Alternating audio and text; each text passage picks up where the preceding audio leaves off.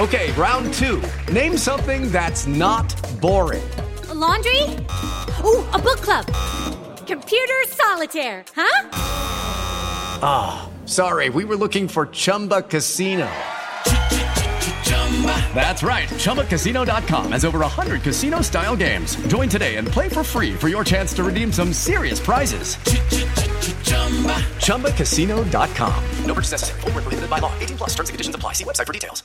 I'm Victoria Cash. Thanks for calling the Lucky Land Hotline. If you feel like you do the same thing every day, press 1. If you're ready to have some serious fun for the chance to redeem some serious prizes, press 2. We heard you loud and clear. So go to LuckyLandSlots.com right now and play over 100 social casino-style games for free. Get lucky today at LuckyLandSlots.com. Available to players in the U.S., excluding Washington and Michigan. No purchase necessary. VGW Group. Void where prohibited by law. 18+. Terms and conditions apply. Hey guys, it is Ryan. I'm not sure if you know this about me, but I'm a bit of a fun fanatic when I can. I like to work, but I like fun too. It's a thing. And now the truth is out there. I can tell you about my favorite place to have fun. Chumba Casino. They have hundreds of social casino style games to choose from with new games released each week. You can play for free anytime, anywhere. And each day brings a new chance to collect daily bonuses. So join me in the fun. Sign up now at ChumbaCasino.com. No purchase necessary. VGW Group. Void where prohibited by law. See terms and conditions. 18+. Prize Picks is daily fantasy sports made easy. How does it work? You pick 2 to 6 players, and if they will go score more or less than their Prize Picks projection, you can win up to 25 times your money on any entry. Didn't get your picks in before the game started? No problem. You can get in the game for the second half. Sign up today using promo code HOLIDAY and get your first deposit instantly matched up to $100. Go to prizepicks.com or download the mobile app and enter code HOLIDAY to get your deposit match. Some restrictions do apply. See the website for details. Acast powers the world's best podcasts. Here's a show that we recommend. Hi, I'm Helen Lewis, and I want to tell you about a podcast I've made for BBC Radio 4 and BBC Sounds. It's called The New Gurus, and it's about how everywhere you look on the internet, people are giving advice. Advice they claim will transform your life. Advice that gets them thousands, even millions of devoted followers. These online prophets are telling us how to eat, how to think, how to get rich, how to find love, how to manage our time. So how exactly are these gurus changing our lives and the world around us? And who holds them to account? Find out by subscribing to The New Gurus wherever you get your podcasts. Acast helps creators launch, grow, and monetize their podcasts everywhere. Acast.com.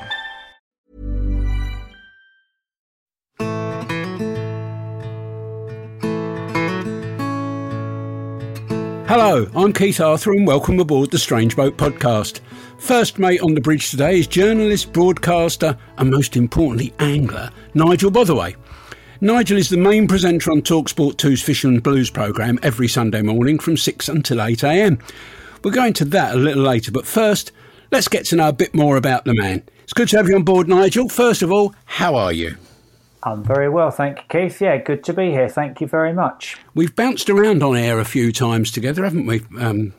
One way or another. We certainly have, yeah. It goes back a long, long way, and of course, many happy times together at Tight Lines back in those days. Yeah, we'll find out a bit more of that, actually. I've got little list of things to talk about, and that's one of them. But first of all, let's back to the very beginning. Whereabouts you come from? Where are you a native of? Well, I grew up in Hampton Hill. As you know, for a long time, I lived just across the other side of the River Tew in Twickenham. So Hampton Hill, Twickenham is my stomping ground. That's where I grew up. And of course, that put me, right. It's funny, I only worked out the other day, I've always lived within a couple of miles of the River Thames. And growing up in Hampton Hill, I used to fish the Thames and, of course, served my apprenticeship like lots of other anglers in Bushy Park. Caught my very first fish from the Diana Pond, a little roach, when I was 5 years old. And interesting to see how the likes of Terry Hearn, Mickey Gray and a lot of other famous anglers cut their teeth on the Diana Pond. It is as well, because it was one of those rare places where you could go and catch a carp, because they were almost uncatchable when in your youth, never mind my youth.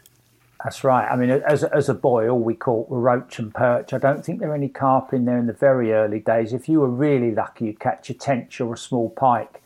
And it wasn't till I was probably early teens, I think, there was first carp in there. And that coincided. At first, they were almost impossible to catch. And we used to make what we called specials with Nesquik milkshake, strawberry or chocolate or banana flavour. And I remember for our bite indicators, you'd put the old, I don't think they did plastic ones in those days, those aluminium disgorgers in the ground with like a little ring of plastic around them through your line, and you'd watch those, or else you'd fish with your Mitchell 300s for churners. But then, of course, it just about coincided when I was probably about 14 or 15 with sweet corn, and boy, was that... And we used swing tips as well. So you'd wait for your swing... I've just remembered now, when we progressed to swing tips, you'd wait for your swing tip to go straight out, and then the Mitchell 300, pick the rod up, fish on.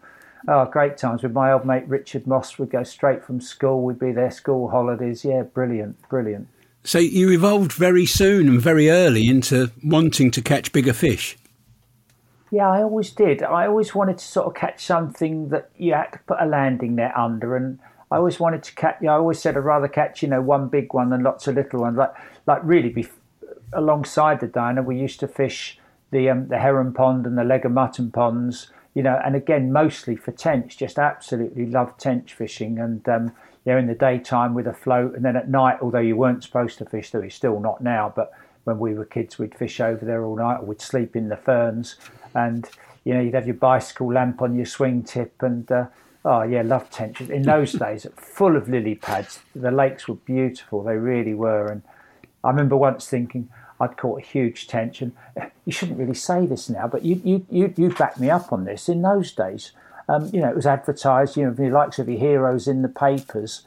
People used to fish a double, like a paternoster with two hooks that you could try maggots on one and bread on the other. And I remember once thinking I caught the biggest tench in the world, and I had two tench on at once. I think I stopped using two hooks after that, but I was only about 10, didn't know any better. Well, I'm not even sure if... I don't think it's allowed anymore in matches, but it used to be common practice in the Northwest. On match fishing, you were allowed two hooks. I know the Weaver was someplace they used to use it a lot, and some of the big dams up there, they'd use a double hook, not to catch two fish at once, but worm on one, maggot on the other, or whatever, and just see what you caught most on, and then you'd put two baits on that. But I suppose it's double the chance. And fly fishing, I think you can use up to 4 in competition. But again, it's a team of flies. You don't put 4 on all the same. They're all different with a different function on the leader. 3 of them might be sacrificial just to make one work. It's but that's that you know that better than me. But that's I've also it's always worth bearing in mind. Yeah, when I've just thought back again, when I first fished for the big roach at Lynch Hill on Willow Lake there. All the top I'm talking 25 years ago, but all the top specimen hunters from all around the country used to fish there trying to catch those big roach. And when I first started there, everybody used two hooks. Incredible, isn't it, when you look back? Yeah. It's just how styles change. And of course, yeah, if you can use 2 rods, 3 rods, 4 rods now in some places, then the problem with 2 hooks is much smaller. In fact, the last thing you want to do is to catch 2 fish at once, because it's a complete nightmare. I've only ever done it with trout. I've never done it with anything else. But I've had 2. You're fighting one, especially if you get a big brown. You're fighting a big brown trout next to the boat, and a silly rainbow comes up and takes a top dropper and snaps you off. That's really what you don't want. But anyway, that's a different story. So you got into big fish fishing quite quickly. Did you ever really consider yourself to be a carp specialist? No, never did, never have. I just loved fishing, really. And I suppose in those days you grew up fishing around the season. So, you fished for carp and tench in the summer, and then you fished for, pike, chub, perch, etc., and roach in the winter. I think, again, growing up with the likes of Dick Walker and, all those people, you like to think you're an all-rounder. I suppose as young anglers, schoolboys, me and Mossy, we used to think ourselves as specimen hunters. That's probably what we'd have called ourselves. I don't think I've ever thought of myself as a carp angler. I love carp fishing, but I still do, as you know. a bit of absolutely everything all year round and try and pack it all in, probably to the detriment of success. I sometimes think how much easier it would be if you just stuck to one thing. I think of people like Trevor West who just barbel fishes nearly all year round, and in the close season fishes for trout. Think how little gear he needs. Whereas when you've got roach gear, float gear, fly gear, your pike gear, your barbel gear, it all adds up, as you know. There's a difference between needs and owns, isn't there? We don't need very much gear, but we tend to own a whole lot of it. I do. I think fishing rods for us are perhaps like shoes or handbags for women. You're right. You don't need it, but you want it, don't you? And I saw a good quote the other day. It said, "I need to find a hobby that doesn't involve a credit card." But it does. It's something little boy, and the collecting it. It makes you happy, doesn't it? I've got more rods than I'll ever need, and I'm always giving them away to people. But when you buy a new rod, it does make you happy. So that's part of the fishing, good for our mental health. I actually bought a new rod not that long ago. I bought a rod and a reel because I didn't have anything that fitted the bill. I wanted sort of a heavier duty match rod, not to catch carp, but for river fishing. So I bought a 14-foot rod and a reel to go with it, because I've got hundreds of reels. But I haven't got hundreds, I've got dozens of reels. But I wanted a modern one with a good drag for sort of normal float fishing. And I took it up to a piece on the Upper Lee where I'm invited to give a demonstration of stick float fishing every year. And I had barbel on it to £9, weighed £9. And I always give it over to some of the people that are there. There's usually 20 odd people turn up to have a look, and I always give it over to them, and they had some cracking barbel on it too. Some of them their first ever barbel, some their biggest ever barbel. But when I look back, someone took a photo of me playing this £9 and the flipping thing was bent to the corks. Fantastic. But that's a rod that I need to add to my armoury. I do a bit of float fishing for barbel. I love catching them on the float, but I haven't got a rod that's absolutely suited to it. So it could be dangerous. Next time I see you, I might be buying another rod. Thank you very much. Avalanche, I'm on the same thing at the middle of November, and I'll be using it at the end of this month when I've been invited for a day at Broadlands. Oh, yeah, of course, yeah. So I'll be taking it down. Trust Day. It is, yeah. I used it at Throop at the end of June, filming with Ray Boris for Chubb, and I only had 3, but I had to get them from the other side of a weed bed on a waggler. In fact, I had to pull them through the weed bed. And the biggest one was, you know me, Nigel, I haven't got scales with me, or I can't find them. You'll remember the barbel on the Bristol Avon where I couldn't find the scales. I do, yeah. And that's definitely a barmy. Yeah, but I think the biggest one was probably, if it wasn't £6, it was no more than a fag paper away. It was a very, very big fish. And the other two, I reckon, and I've caught a few chub, and I've actually caught a few 6s, which is a surprise. The other two were a big 3 and an even bigger 4. And lovely days fishing. But that's something else. And I'm someone that doesn't weigh my fish, but I remember them affectionately. And I think I remember telling you, Martin Bowler told me that barbel on the Bristol Avon he'd caught the year before at £12.7. So it was an appreciable fish. Oh, it certainly was. I was going to say, it was such a cold day. We didn't think we were going to catch anything that day. We didn't think there was any chance of barbel bite. I just did one of my old river tricks that day as well. I fished a stick float and fed, not expecting to get a bite on it, but just to get feed regularly going into the swim. And it was tap water clear, you'll remember. And I saw a barbel swim past under my feet. It didn't look that big. I thought there's one there now. So I just, lobbed the bomb out with with 1 or 2 pellets. I can't remember, it's just 1 8mm pellet, I think, banded on the hook. And had a couple of little twitches, and then I got the normal 4-foot twitch. And it was game on. So that was a good day. But you're not one of those anglers, although I know the kind of fish you catch. I don't often see pictures of you in the paper holding one. You're not someone that makes a big noise about catching fish, I don't think, anyway. No, it's funny because although I work for TalkSport and I was at one stage the angling correspondent on the Sunday Times, I've always seen fishing as my hobby. And, I just love, I'm happy going fishing. I don't need to sort of catch a specimen to, post it online or send it off to the papers. I just love going fishing. I love getting bites. when you do get a picture, I caught a 37-pound common the other day. It was immaculate. Didn't get a picture of it, and didn't really bother me, because if I had got a picture of it, I'd have showed it to about 2 mates and that would be it. I've got enough pictures of fish on my phone to bore people with already. But no, it's just, I like catching them. I love just being out there. It's funny, the longer I've been fishing, I've fished for over 60 years now. The longer I've been fishing, it worries me. The more I love it, but the less I have to catch fish. Even like, my mate Sean Hodges, quite often he'll be fishing, we'll go fishing, He'll be there first, he always is, and I'll rock up and I'll sit next to him chatting around. Maybe an hour later he'll say, "You going to have a fish?" And sometimes I will, and sometimes I say, "Oh, maybe." I just love being there and going. It's I like I do like catching big ones, but it's not the be all and end all. I was at North Alley yesterday at Gelks on fishing on our penultimate family fishing day of the year. And we were almost going to cancel it because the weather forecast was so dire. And it turned into an absolutely beautiful day yesterday. And like you say, I get an awful lot of pleasure about watching other people catch fish, especially if it's their first fish or they're just trying something different and never seen a fish before. And that's what we were doing there yesterday. But I still can't help myself. When they've had a little bit and they start to get despondent, and I say, "Look, if you do what I tell you, you'll definitely catch one. Look, let me show you." And if I haven't got one within about 15 seconds, I'll get really angry with myself. I was going to say, you're right, because you and I have caught so many big fish all around the world. Just say your biggest fish is X.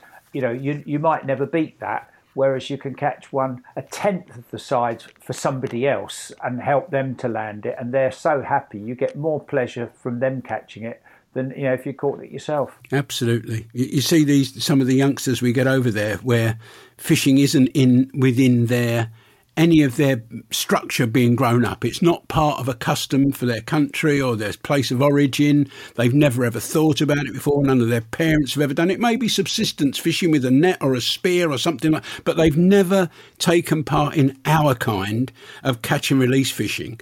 And to see them when they swing out their first 4-inch perch, I dare say they're as excited as I was when I swung out my first 4-inch perch 70 years ago. And it is something that sticks with you. There's no question about it.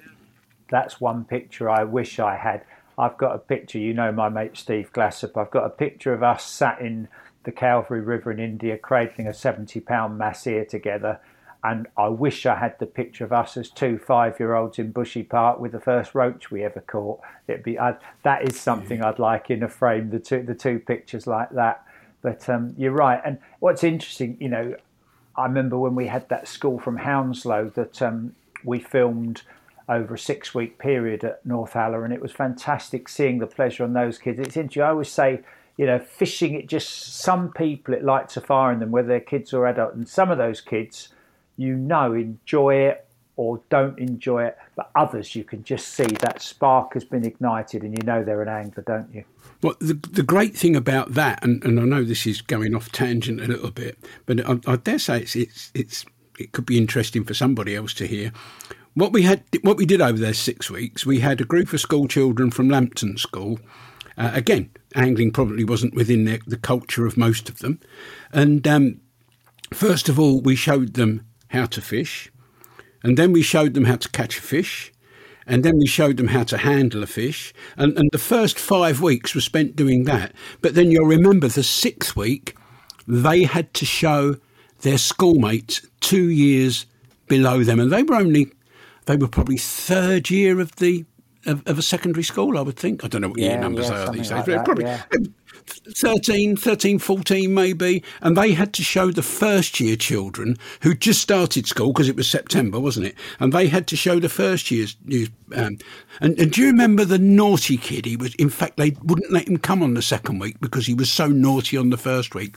And he was on the corner, on the side rather, of the lake behind where we do most of the coaching, and I was listening to him, and one of the youngster he was showing how to fish caught a tench, And he said, that's a lovely fish. That's called a tench. They call them the doctor fish. And if you look, they've got red eyes. And he went through and had remembered every single thing we told him about tench, how to catch them, where they lived, why he'd caught it, the whole thing. And stuff like that, unless you actually do it and experience it, there is no way you can transmit that feeling to someone that's never done it. And it just shows the way of learning. When I think all kids have got an aptitude for something, and at school we try too much to, you take I always say, if anyone's got a family, if they've got more than one child, the chances are they're 2 or 3 children are all completely different. You put 25, 30 kids in a classroom and you expect to teach them all the same thing the same way. It just doesn't work. And that's the thing with kids, is find out what they're interested in and nurture it, and they'll learn in a completely different way. And that kid was amazing. And somebody else could have just written him off as the naughty kid. But you and I like those ones, don't we? Oh, yeah, they're the ones we get on with best. Probably because I was once that kid. Well, we get several, we deal with pupil referral units there, and these are children that and young people that are let down basically by the education system. The education doesn't suit them rather than the other way round. And they finish up in these things called pupil referral units, and we have a couple of groups over there every week. And what they learn, anyway, that's this. But let's get back to a bit of fishing. You mentioned about that lovely £37 common the other day. And I know this isn't going to. I'm sure it's not going to be the biggest. But what do you consider your best fish that you've caught in Britain? And I'm going to say Britain because I know you fished all of the home nations. So we won't ignore Wales, where I know you said you were there a couple of weeks ago catching some lovely dace. Well, funny enough, I think if you had to pin me down to one fish, and it's lucky you said Britain, not England, because it would have been Wales. And I surprise a lot of people when I say it, but being my first, I've only caught 2, but it was my first £30 pike. And it was £33.12, caught it on a surface lure in the summer, saw it hit the lure, and my legs went to jelly.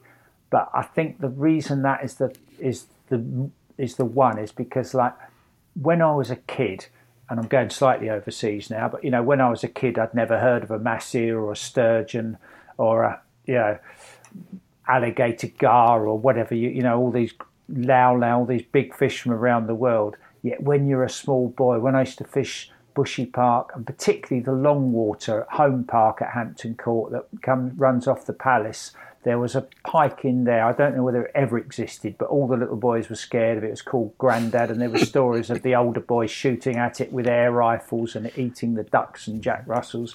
And when you're a young boy, it's a pike you really want to catch. And the biggest pike I'd caught I think my first pike, I was probably about 12, and it was about 2 or 3 pound on a spinner. But it was a big pike that I always wanted to catch, and I was probably in my mid-20s, maybe even late 20s before I had my first 20-pounder, because as a kid, it takes a while to dawn on you. The reason you haven't caught anything bigger than 15 pound is because the places you're fishing, there isn't anything bigger than 15. And as you probably remember, I started going up fishing the Broads, and that was when I got friends with people like Dave Plummer and the sadly departed Richard Furlong. But so I suppose that 30-pounder, that was a real milestone. That was the one fish that I'd really always wanted to catch, and that was a special moment. To do it on a surface lure, were you hoping to catch fish that big on a surface lure? Because quite often in the summer, that's a tactic used for catching sort of the smaller, more active little jack or little male pike normally, especially on a surface lure. Were you shocked when you saw this great big crocodile come up? Not really, because it was just at the start of the probably the late 90s, start of the jerkbait revolution, and I just had. I remember being cross because a few casts earlier I'd had a 26.5, and for somebody like me who didn't go pike fishing that much, for most winters a 26.5 would be your biggest pike, of that year. And so I remember thinking, God, why couldn't I have saved that one for another day? Once I'd had the 30, the 26, I was thinking, I wish I'd have caught that another day.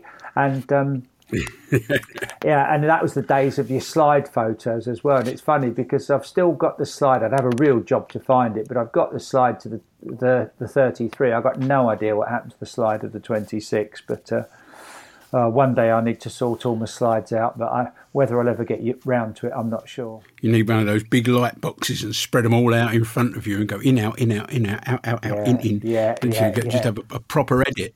Yeah. It's not easy, I know. I bought a scanner and I've scanned a few, but it's hard work. I don't think I could ever see me doing the lot. No.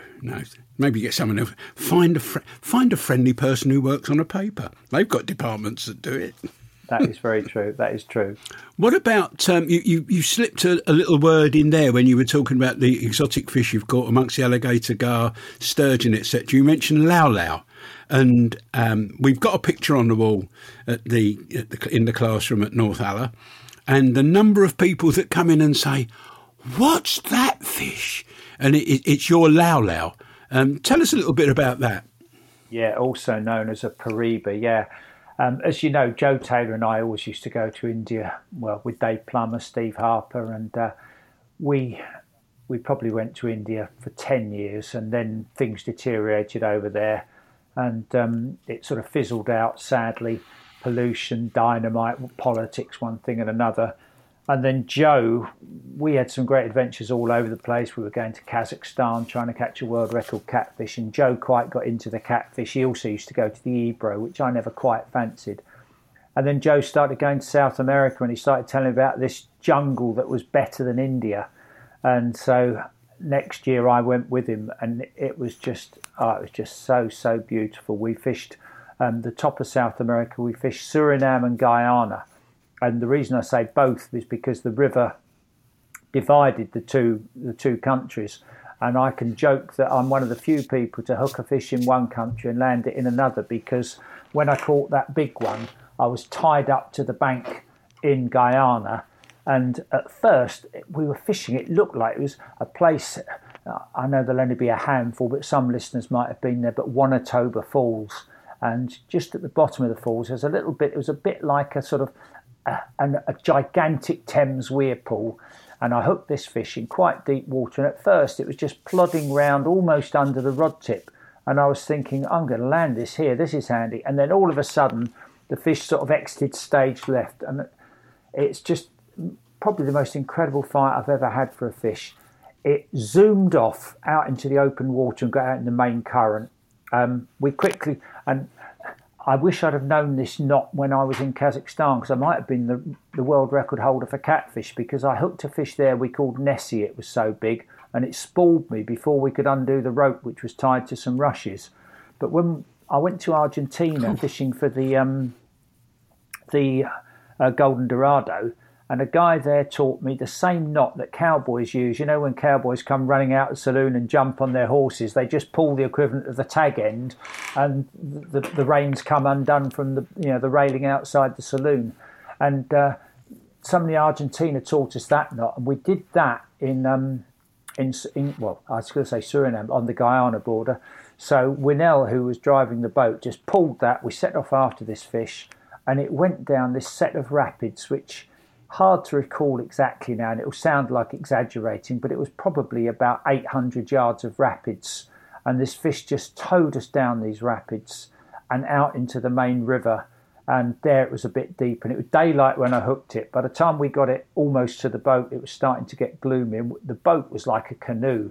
It was probably 16 feet long, and to obviously you're not going to get a fish like that in a landing net. And we hadn't caught one at this stage, and we'd been there nearly 2 weeks, and we'd been told you have to lasso them round the tail. So for 2 weeks, we'd had the lasso ready, all with the knot tied in the boat. And Mark Taylor was in the boat with me. It was me, Mark, and the boatman, Winnell. And Mark had the lasso, and he said, I can see its head. And I looked at the other end of the boat, and he was up the opposite end to me. And I said, and the tail's up this end, Mark, and there's a long way between them. I just couldn't believe how big it was. And Mark did a good job of lassoing it. And we went over to the bank on the Suriname side, and we got out and we weighed it. And it was a shame, because it's a great photo, but it was dark by the time we took the photos. And it was the pictures didn't fully do it justice, but as you know, it's still a great picture. 3 of us to hold it, £198, and very special. And the other funny thing, we had, I don't know, maybe 6 bottles of beer between 4 of us, and we shared them. And you know what? We were as high as kites, just on the just so elated, the emotion of it all. You know, we could have drunk another 10 bottles of beer; it wouldn't have made any difference. It was a lovely feeling, and great moment. Really, I think it was better the fact that we'd had such a hard trip, and between us, it was the only one. One of the guys, Kirk, who was there, caught a 55-pounder. But they were the only 2 we caught, fishing really hard for 2 weeks and travelling a lot of water upriver. So I was chuffed to bits with that one. Would you put that down as your best overseas capture? No, because that was a bit what I'd call a holiday fish. You didn't have to work hard. Although we worked hard physically, getting bitten by just about everything. I wanted to cry one night. I was in a Gore-Tex bivvy bag, and I don't know what horde of insects got in there, but I was like bitten from head to toe, and I was bleeding, and it was absolutely horrendous. So it's hard work in that, but it wasn't like you had to work it out, where you were lobbing a big dead bait in likely looking spots. I'd say probably if I had to push, although I've caught much bigger fish, a lot of them I'd say like holiday fish, but I'd say my biggest Massea, which was 88 pound, that came after a lot of years of learning how to fish from them, reading the river, and you'd spend all year planning. The minute you got home and started emptying your case, you started thinking what you're going to put in next year, and you'd think of tackle refinements and little tricks and you were going to do next year. And I think that was a fish, and I was lucky. Some people caught a big Massea the first time they ever went. I mean, I was lucky. The first time I went, I had a couple of 40s and a couple of 30s, but I sort of worked my way up to that 88, and I really felt I'd sort of served my apprenticeship. And, I'd had 40s, 50s, 60s, 70s, and then to get an 88, that was, that's probably my best ever overseas capture, I would say. They just look incredible fish. It's hard to tell looking at them which they're closest to, isn't it? Whether they're closer to carp or barbel. But they're definitely somewhere between the two. They're a bit more carpy than a Comiso barbel and a bit more barbely than a wild carp. Yeah, they probably look a bit more like a carp but fight more like a barbel. When they're in the current and just holding station, you could think you were snagged. You just can't move them. You can't believe how hard they fight. And of course, the environment you're fishing for them in is just so beautiful. I have to admit, though, a few years ago, I was really sad when it sort of dawned on me that, the fishing's gone. They're virtually extinct in the Calvary, especially the original golden Massea. And it was quite sad a few years back, maybe 10 years ago. Funny enough, I was sitting in the old Talk Sport studios in Hatfield talking to somebody about Massea, and just the penny dropped. You're never going to fish for them again, Nigel, not in the south of India anyway. And at first I was really sad, but I have to admit now, when I look back, swimming across the river in really fast currents where you're likely to drown if you got it wrong, running, just sprinting over rocks when you had a fish on and you had to chase it downstream, I honestly don't think I could. Well, I know I wouldn't be up to that anymore. But happy days. Some of the best fishing I've ever experienced. Just got it at the right time. Yeah, we did. I used to feel guilty thinking of the old days of the Raj. If they'd have had the tackle that we had, I could have 2 claims to fame on Massea fishing. One was I was the first person to use owner hooks. And secondly, by default, because everyone else's rods were breaking, Dave Plummer said to me, try this. And I was the first person to use a Daiwa uptide rod. And it proved they were the ultimate tool for catching Massea. They were the kiddies for tarpon as well. We quite often, Roy and I used, Roy Marlowe and I used, we went from using what everybody else was using, which was a 6-foot, one-piece Shimano boat rod, which was, I think, £20 class, to using the highest grade of uptider. And they made such a difference to the number of tarpon we caught. I don't think it made quite as much difference as it made when I started using fluorocarbon line. Not hook lengths. The hook lengths obviously made a difference, but fluorocarbon line, couldn't believe the difference that made to the number of tarpon we caught. But hooking them was so much easier on those longer rods. I don't know whether fighting that was easier. I'm not sure. Jury's out on that. But, we certainly caught a few on them. That is absolutely without question. Now, I'll tell you what I've been trying to do for ever since we'd arranged this chat. PrizePicks is daily fantasy sports made easy. How does it work? You pick 2 to 6 players, and if they will go score more or less than their PrizePicks projection, you can win up to 25 times your money on any entry. Didn't get your picks in before the game started? No problem. You can get in the game for the second half. Sign up today using promo code HOLIDAY and get your first deposit instantly matched up to $100. Go to prizepicks.com or download the mobile app and enter code HOLIDAY to get your deposit match. Some restrictions do apply. See the website for details. I was trying to think where and how we first met. Do you remember? Do you know what? I've often thought that, and it's a bit of a blur because it seems like we've known each other forever, doesn't it? But I can't. Yeah. I don't think I could quite put my finger on it. I think it was somehow or other, maybe an angling show or a Daiwa trade show, because I think it was in the days when you were Daiwa and I was quite good friends with John Middleton because we used to fish in the same syndicate, Hemmingford Grey in Cambridgeshire for a while, and I think John Middleton might have introduced us. Yeah, you're probably right. It was before I think it was before I worked for Daiwa. I worked for Daiwa, officially worked for them from 90 to 95, but I was involved with them from about 84, 85, and I'd go to the trade shows and Kevin Nash would be there, and when he was part of Daiwa, and Lee Kerry's dad Paul, he'd be there, and all manner of people would be in some way or another associated with Daiwa, and I think it must have been then. And then you were you editor or publisher of Airporter magazine?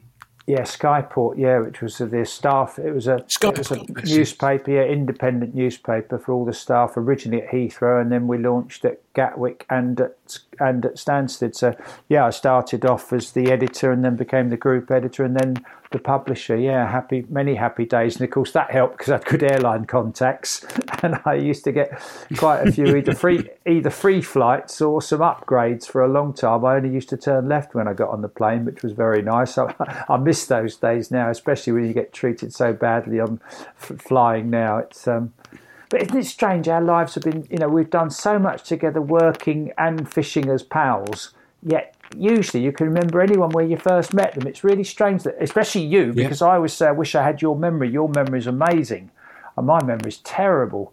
But you'd think we'd remember that. It's weird, isn't it? I think it must have been probably a gradual meeting. We were there and we sort of nod at each other the first time and then shake hands the second time and then start talking about fishing the third time, and then I'd be doing a radio show and you'd be sitting in for me. Yeah, that's right. Well, and even before the radio show started, of course, going back, before Sky, the old Wire TV, we used to appear on that together, didn't we? And go fishing with David Bird. I remember we went to Blenheim, had some good days there. That's right. That was 94. I started there doing that show every other week in May 94. Birdie did it the week I didn't. Yeah, we had a few ventures on that, didn't we? And then, of course, that was taken over by Sky for Tight Lines. Sky took over the whole channel, YTV, and when they launched Sky Sports 2 in 95. Yeah, that was a while ago. And we had some great shoots together, didn't we, for Tight Lines? We did some fantastic things on there. We did. I still think of the last one, how sad it was. It was when we were out with Andrew Alsop and we caught blues. I caught that 256-pound Paul Beagle. And I remember stepping off the boat. Yeah. We knew then that, Tight Lines had come to an end. And I remember stepping off the boat, just thinking the great times I'd had on individual shoots, brilliant shoots with you. And, as we got off with the crew, we all knew that was the last one. And we'd have probably been down the pub for a wake if it wasn't for the fact we had to drive 4 hours home. But, it was quite an emotional moment. I often look back at that. Yeah, it was a good 4 hours home as well from that part of the world, from the end of Wales, Pembroke Dock. That is a long, long journey. And but we did have some great times there, and that shark fishing was superb. Just imagine though, if we were doing that now, we'd be out chasing those flipping great tuna. I know. I was booked to go Yeah, I've caught tuna on poppers from Gibraltar, sort of £100-ish, and biggest fish I've ever caught. I've caught them up to £850 in Canada, fishing off Prince Edward Island in Nova Scotia. And I thought it would sort of finish my little tuna fishing career just to catch one in English waters. And I was booked to go out with Rob Thompson on South by Southwest Sport Fishing Charters. Rob and Viv Shears skipper that boat. And I've been out with them lots of times, had some great double figure bass and what have you. And I booked to go with them out of Plymouth last summer. But sadly, we got blown off and didn't happen, which I was gutted. I'd have hung up my tuna fishing rods quite happily after that. Yeah, I'm sure. Did you see that thing that Kieran Fowls's crew had the other day up from the West Country? He runs a boat. Well, I think he might be packing up actually, but he has been running a boat called Low Key, Lokie.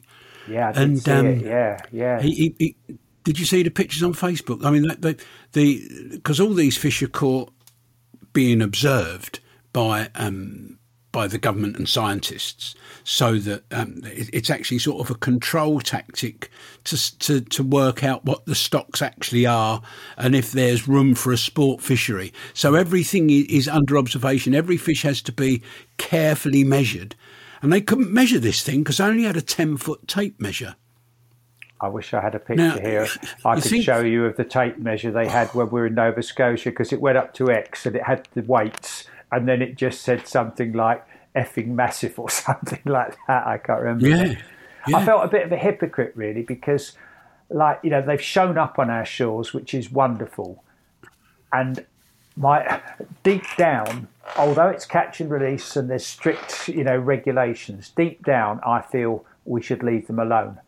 But I thought if I wasn't out on Rob's boat that day catching one, somebody else would be. So I wasn't achieving anything if I didn't go. But deep down, I do think how great it is that they're here, and we should just leave them in peace. And I know it sounds hypocritical from a mad keen angler, but if it was up to me, I'd just leave them all in peace. Well, no, it isn't at all.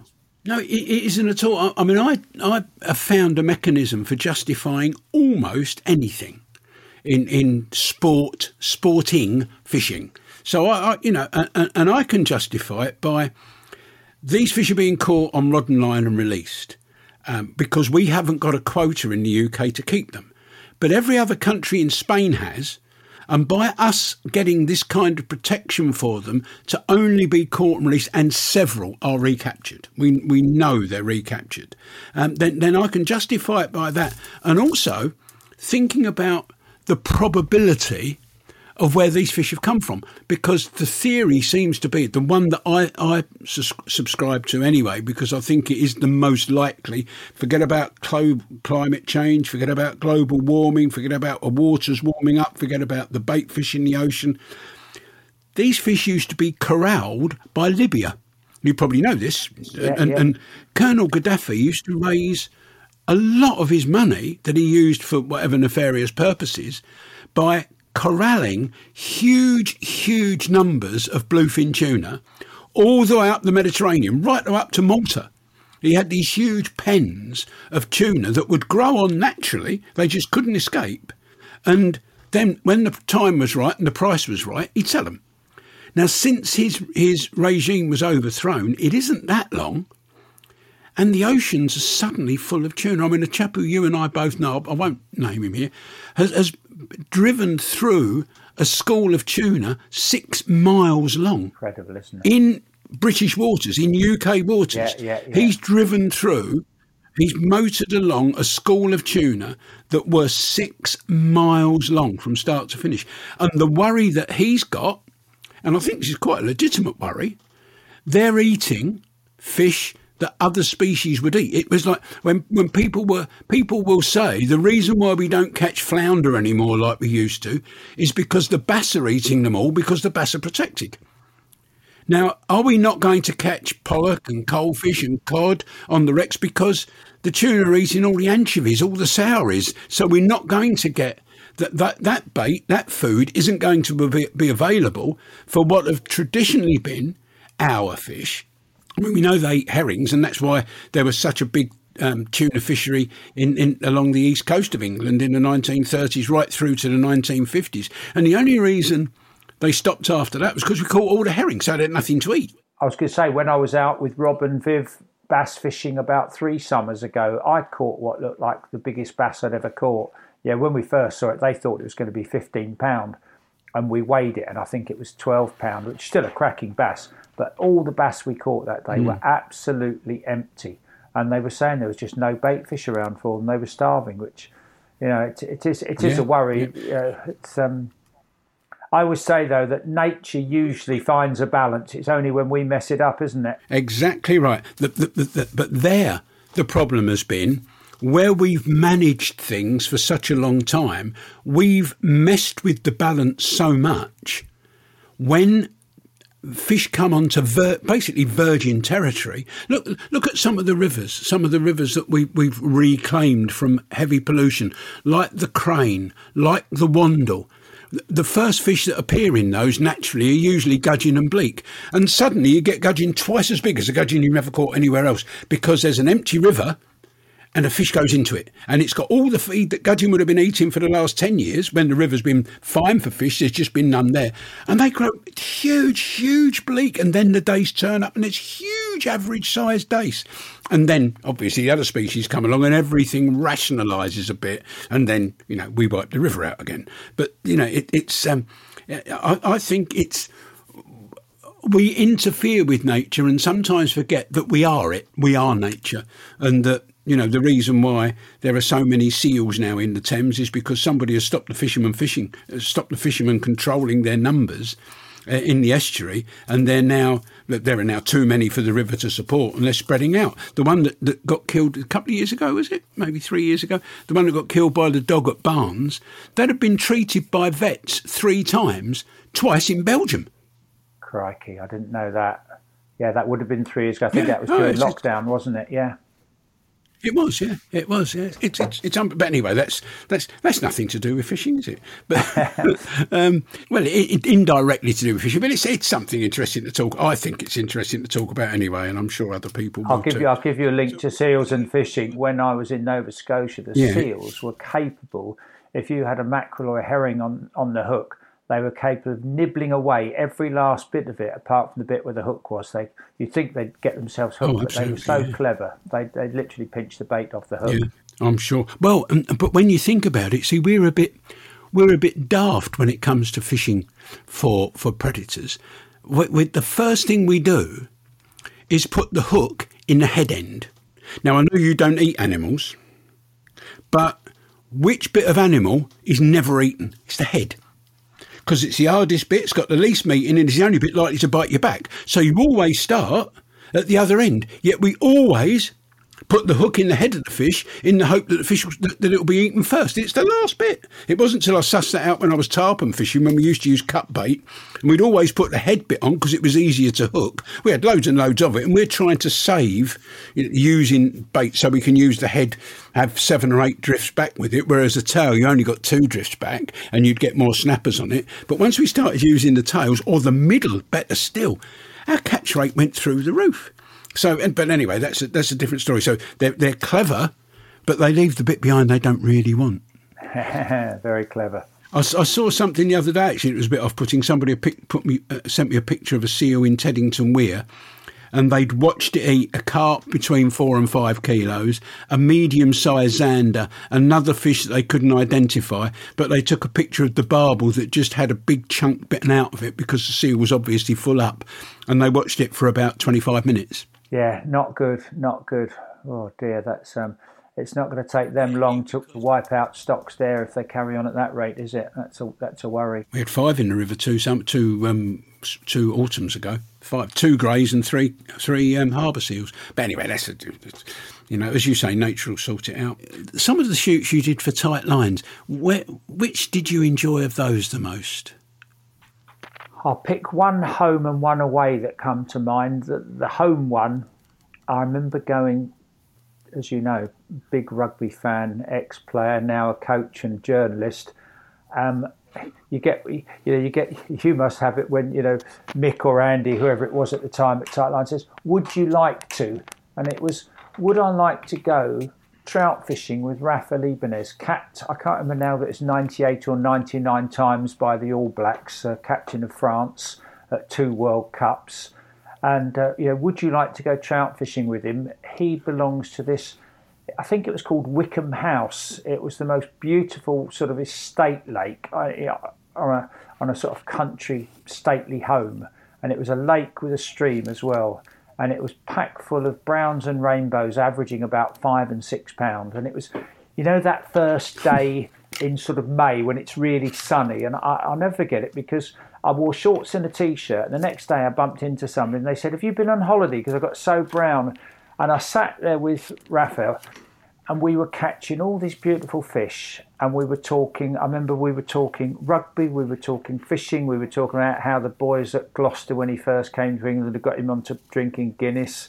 And you're just sitting there and at the end of the day, you think, you have to pinch yourself and you think, am I going to send in an invoice for this?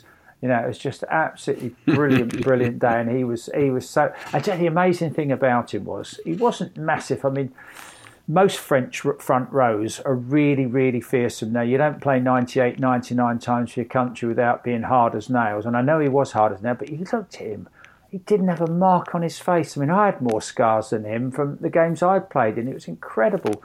But so that was a great day. And I think abroad was when, you might remember, I was lucky enough to go, I took Fiona Armstrong, the ex-newsreader and very keen trout and salmon angler. I don't know if she wanted to go or Tight Lines invited her, but I was charged with taking her to Canada carp fishing. And I remember I was living in, you remember my old house in Twickenham, and Tight Lines said they send a car to take me to Heathrow, and I was expecting a normal sort of mini cabbie type thing. And this, I can't remember now whether it was a Beamer or a Mercedes, but it was silver. And the driver got out and he was suited and booted and he came and knocked on my door. And I had a tear in my eye because I just thought all the times my mum and dad gave me lifts to fishing or picked me up, when my bike wasn't, or sometimes my mum would take me on her way to work and my dad would pick me up on his way home or whatever. And I thought, both of them had been long dead by then. And I just thought, if they could see me now getting picked up in this car with a guy in his suit and tie driving me to Heathrow to go fishing in Canada, I don't think they'd believe it, or they'd certainly been proud. And to top it all, when we got there, Fiona, I'd not met Fiona before, but we had a fantastic time. She loved the carp fishing and we caught some lovely, lovely fish. And it was just, we fished Niagara Falls. I remember doing a piece to camera on the cable car that goes across the top of the falls, and I took her down to the whirlpool where Captain Webb, the old cross-channel swimmer, drowned, tried to swim across there for money. And that was a special trip that I'll always remember. I got to take Fiona to the Borderesque and night fish for sea trout that weren't there. Oh dear. Yeah, we did have a few. I had a Tight Line trip. I remember getting phoned up saying, did I want to go salmon fishing Scotland? I can't remember, it was I think it was one day on the Tay with Scott McKenzie and one day on another river, I can't remember which one, with Ian Gordon, 2 world champion fly casters. And I said, I'll happily go, but if we've got days on those beach with those guys, there's obviously no fish in the river. And Scott McKenzie confirmed that the night we arrived, but it was still a great experience. Yeah. The other downside of that trip to the Borderesque was Fiona broke her rod. Oh dear! So walking across rocks in the middle of the night, she could have broken yours. Yeah, I should have looked at it that way, shouldn't I? That was my fault. I remember a cameraman walking into your rod and breaking it once as well. Yeah, was that on the test? I can't remember. That was on the Nursling thing, I think, wasn't it? I remember you telling me about it. He walked in. Yeah, that was the bit downstream of Broadlands. I was filming down there with Tim Lennon, and I always carry my rods back to front, so I've got the blunt end in front of me, because if you bump into anything then it's not going to break, and you don't look down at the ground and walk it into the ground by accident, and I stopped and he didn't, and he broke the top 6 inches off my rod. Happy we're back days. To buying new rods. Thanks again. for reminding me of that one. Yeah, that was the one. But you've spoken a few times about rugby. So give us a little bit about your rugby career. Well, I was lucky. I went to, I was lucky. I started at a grammar school in Twickenham called Thames Valley Grammar School. In fact, on name check, I often do when I'm asked about things, but my best friend Steve Glassop, who you know, his older brother Billy was 2 years older than us, and I always joke he got me into three things. And he was 2 years older than us, and when he left our junior school, he went to Thames Valley Grammar School and started playing rugby. And up until then, probably apart from Eddie Waring on a Saturday afternoon rugby league on the telly, I probably wasn't even really aware that rugby union existed. And Billy started playing, so that was it. Steve and I wanted to pass our 11 plus, go to Thames Valley so that we could play rugby. And the other thing Billy did before it even got to Thames Valley, Billy had caught my first fish on his rod over Bushy Park, and then Billy supported Fulham. So when we were only about 10, Billy and some of his mates used to take Steve and I to Fulham with us. So I joke now, looking back, that, you know, Billy got me into supporting Fulham, fishing and playing rugby. So 2 out of 3. I haven't had much before he got me into Fulham. I supported, you'll laugh at this as a gooner, I supported Tottenham because I played in goal for the school team and Pat Jennings was my hero. And so I sort of supported Tottenham. But once I started going to Fulham, that was it. I supported Fulham, and I've supported them ever since, through thick and, well, I was going to say thick and thin. And you didn't have to change your scarf. No, exactly. I should say thin and thin, really, with Fulham. But yeah, to get me, I never regret the rugby or the fishing or Fulham, really. So yeah, I did well. But yeah, so went to Thames Valley, started playing rugby there. No political correctness in those days. Our PE teacher or rugby master was a guy called Ted Roberts. No, I was going to say Ted Roberts. There was two. There was Ted Gummer, the Welshman, who was a fly half. He was all right. But the other one was called, I think it was Lenny Robertson. But he was a great big prop forward, played for London Scottish. I'm not sure if he played for Scotland, but he was a monster. And like, you know, he'd join in and like he'd tackle us. I remember him once, not me, but he picked a boy up. There was a boy with the ball, and Robertson Robertson had the ball and he was running towards this boy. And instead of the boy tackling him, Robertson just picked him up. So he had the ball under one arm, the boy under the other, and he just ran the length of the field and dotted it down for a try. So yeah, I had a great ground, and we had some great days playing rugby at school. And then I didn't get on very well at Thames Valley, and I changed schools. I wasn't exactly expelled, but I didn't like them and they didn't like me, so it was a sort of mutual parting of the ways. And so I didn't play rugby again until I left school, and then went back. And Thames Valley, when you'd played for Thames Valley, you could play for the old boys, which were Old Thomesians. And I went back and played for them. It was quite funny, actually, because I'd been virtually chucked out of the school. I didn't think I'd be allowed to play for the old boys, but I was made more than welcome. And many happy years playing for them, and got invited to play for some invitational sides, went all over the world. And I had a great time playing. Played a bit too long, got a bit too broken, as you know. And and then went into, I was always a journalist, as you know, and I didn't want to do sport while I was playing rugby because I wanted my Saturdays free for playing. But then when I couldn't play anymore, I started working for the Sunday Times, worked for them as a rugby correspondent for 30 years now, just trying to retire as I'm retirement age. But yeah, I had many happy days playing, reporting, and I still coach. I coach Thomesians. I've got a women's side now, and I coach them, which I really enjoy. I thought I'd hung up coached at London Irish for a long time, as you know, and loved it there. And I thought I'd finally retired from coaching, and then Thomesians started the women's side, and I coach them now. And happy days. And you enjoy it? Oh, I love it. You play by proxy. Yeah, I just wish my body. Funny enough, I was talking to a player yesterday, and I was saying, rugby's a contact sport. You're going to get injured. Just don't play while you're injured or train while you're injured. That was one of my mistakes, as you know. You don't want to go. Last I had 2 incidents happen to me last year when I went to Florida fishing out in the Keys. I'm going next month, which I'm really looking forward to now. But when I arrived, they wanted to fingerprint you on every finger. You had to put your right hand down, and all 4 fingers you had to put on this pad. And I couldn't put my right finger down because it's broken, my right little finger, and it sticks out at an angle. And I couldn't get it on the pad. And I tried. And in the end, you know how stony-faced they are when they greet you at Miami or any other American airport. Come to that, you wouldn't believe they're the country that invented customer care. Have a nice day. And so he said, try your left hand, sir. And I put my left hand down, and of course I've broken that. Well, I've broken all my fingers, but my little finger on that one sticks out the same. And he honestly thought I was taking the you-know-what. And, oh dear. And then on the way home, when they X-rayed me, I said, look, I'm going to beep. I've got a lot of metal in me. I've got metal in, I think, let's work it out. My ear, my shoulder, my elbow, my hip, my leg. I probably missed something out, but you've got the gist. I've got lots of metal in me, and I beeped so much. He said, "Sir, we're going to have to test you for explosives," and I had to go and do this test.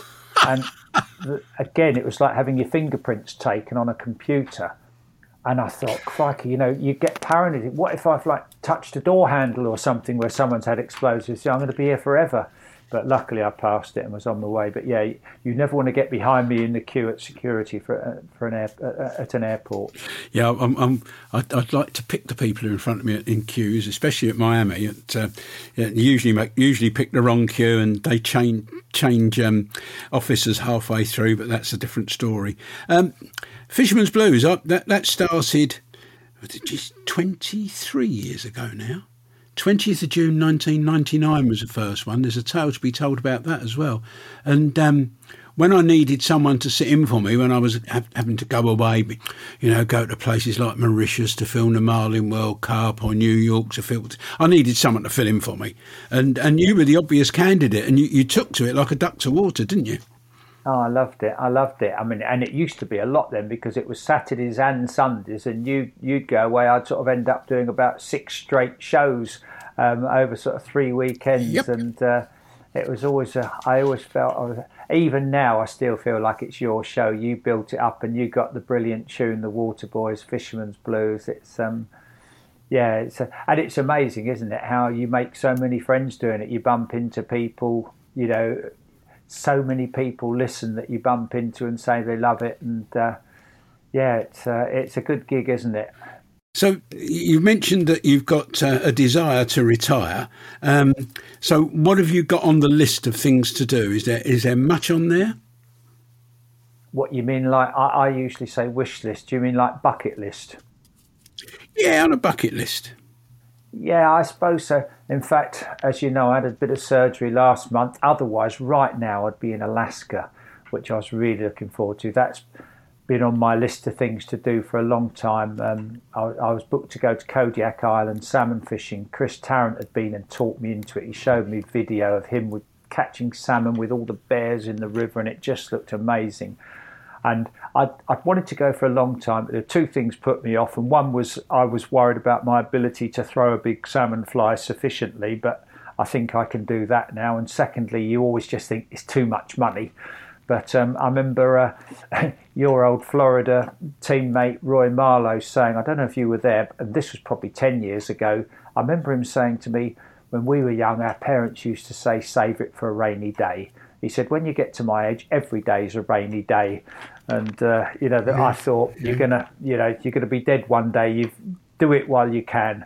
So, but I haven't cancelled it. Exactly. I booked it through Martin Founds at Anglers World. And I've said, just put me in for the same date next year. So I've got that to look forward to. And then I'm back to Florida in November. So really, really looking forward to that, going with Mark Taylor. And anyone who knows Mark Taylor, he is a big unit. If I hook anything over about probably £70, the rod might well be getting passed to Mark this year till I get the strength back. Yeah, getting Roy Marlowe's bad elbow. Yeah. That's a good excuse. He's got a bad elbow that works with sharks and Goliath groupers and things. Hold this for me. Oh, my elbow's playing me up. Yeah, I think he's off at the start of next year, and it's eye-watering, the cost now, absolutely eye-watering. And I'd think twice about going and paying top dollar like he is. It's ridiculous. Yeah, it is. I've still not been down. As you know, we go to Islamorada, and the fishing's fantastic. I would love to go down to Key West, but like you say, you probably pay for a day there what we pay for a week, so that might not be happening anytime soon. Yeah, it's. I won't tell you what it is because it's quite a lot. So that's about it. The radio show still going well. Yeah, going well. Yeah, myself and Tom. Well, he's been covering for me quite a bit lately, but roughly speaking, at the moment we're alternating weeks, and hopefully Tom will be my successor, and perhaps I'll cover for him when he goes on holiday. A natural succession. So yeah, all going well, and yeah, life's pretty good.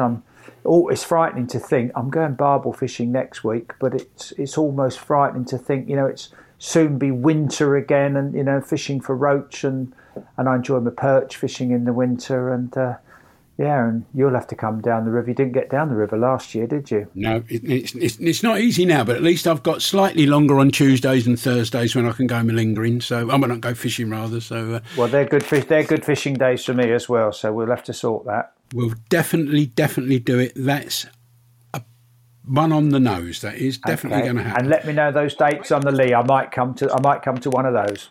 See your new rod. Well, you don't have to do that. You come round, and I think it's in my van at the moment. But if you pop round, you're welcome to take it with you and have a go. It's a match rod. It's not a specimen rod. It's a match rod that you can use 6 pound line on with confidence. Sounds perfect. So there you go. What we'll have to do is have the day on the test. That's what we'll have to do. You still down? You still a member? Yes, still a member. Yep. Loving it. Well, we'll have a Thursday then. All right, mate. Well, it's been fantastic talking to you. I don't know if we've made a programme or not, but we've had a good chat that we haven't had for some time. But it's been fabulous talking to you, Nigel. Thanks so much for coming on. And with any luck, I look forward to seeing you really soon. My pleasure. Likewise. I always love listening to the Strange Boat podcast. So it's a pleasure to be on it, Keith. Cheers, mate. Now, if you've enjoyed that chat with Nigel Botherway as much as I have, don't forget to tune into Fisherman's Blues every Sunday on TalkSport 2 on either DAB radio or the TalkSport app. And while we're at it, if you haven't done so already, remember to like, follow and subscribe to the Strange Boat podcast. There's a whole library of angling chat waiting for you, and plenty more to come if we're spared. So, thanks for listening, and tight lines.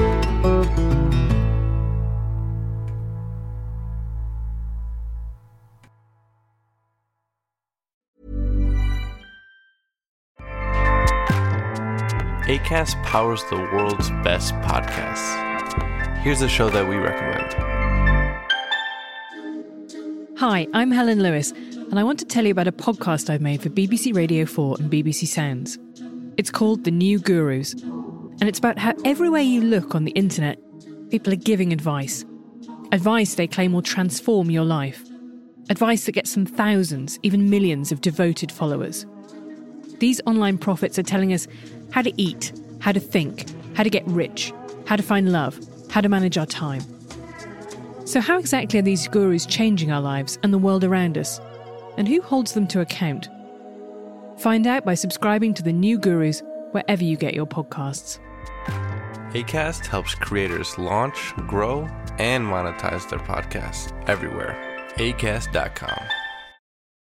Sports Social Podcast Network. Lucky Land Casino, asking people, what's the weirdest place you've gotten lucky? Lucky? In line at the deli, I guess? Aha, in my dentist's office. More than once, actually. Do I have to say? Yes, you do. In the car before my kids' PTA meeting. Really? Yes. Excuse me, what's the weirdest place you've gotten lucky? I never win and tell. Well, there you have it. You can get lucky anywhere, playing at LuckyLandSlots.com. Play for free right now. Are you feeling lucky? No purchase necessary. Void where prohibited by law. 18+. Terms and conditions apply. See website for details.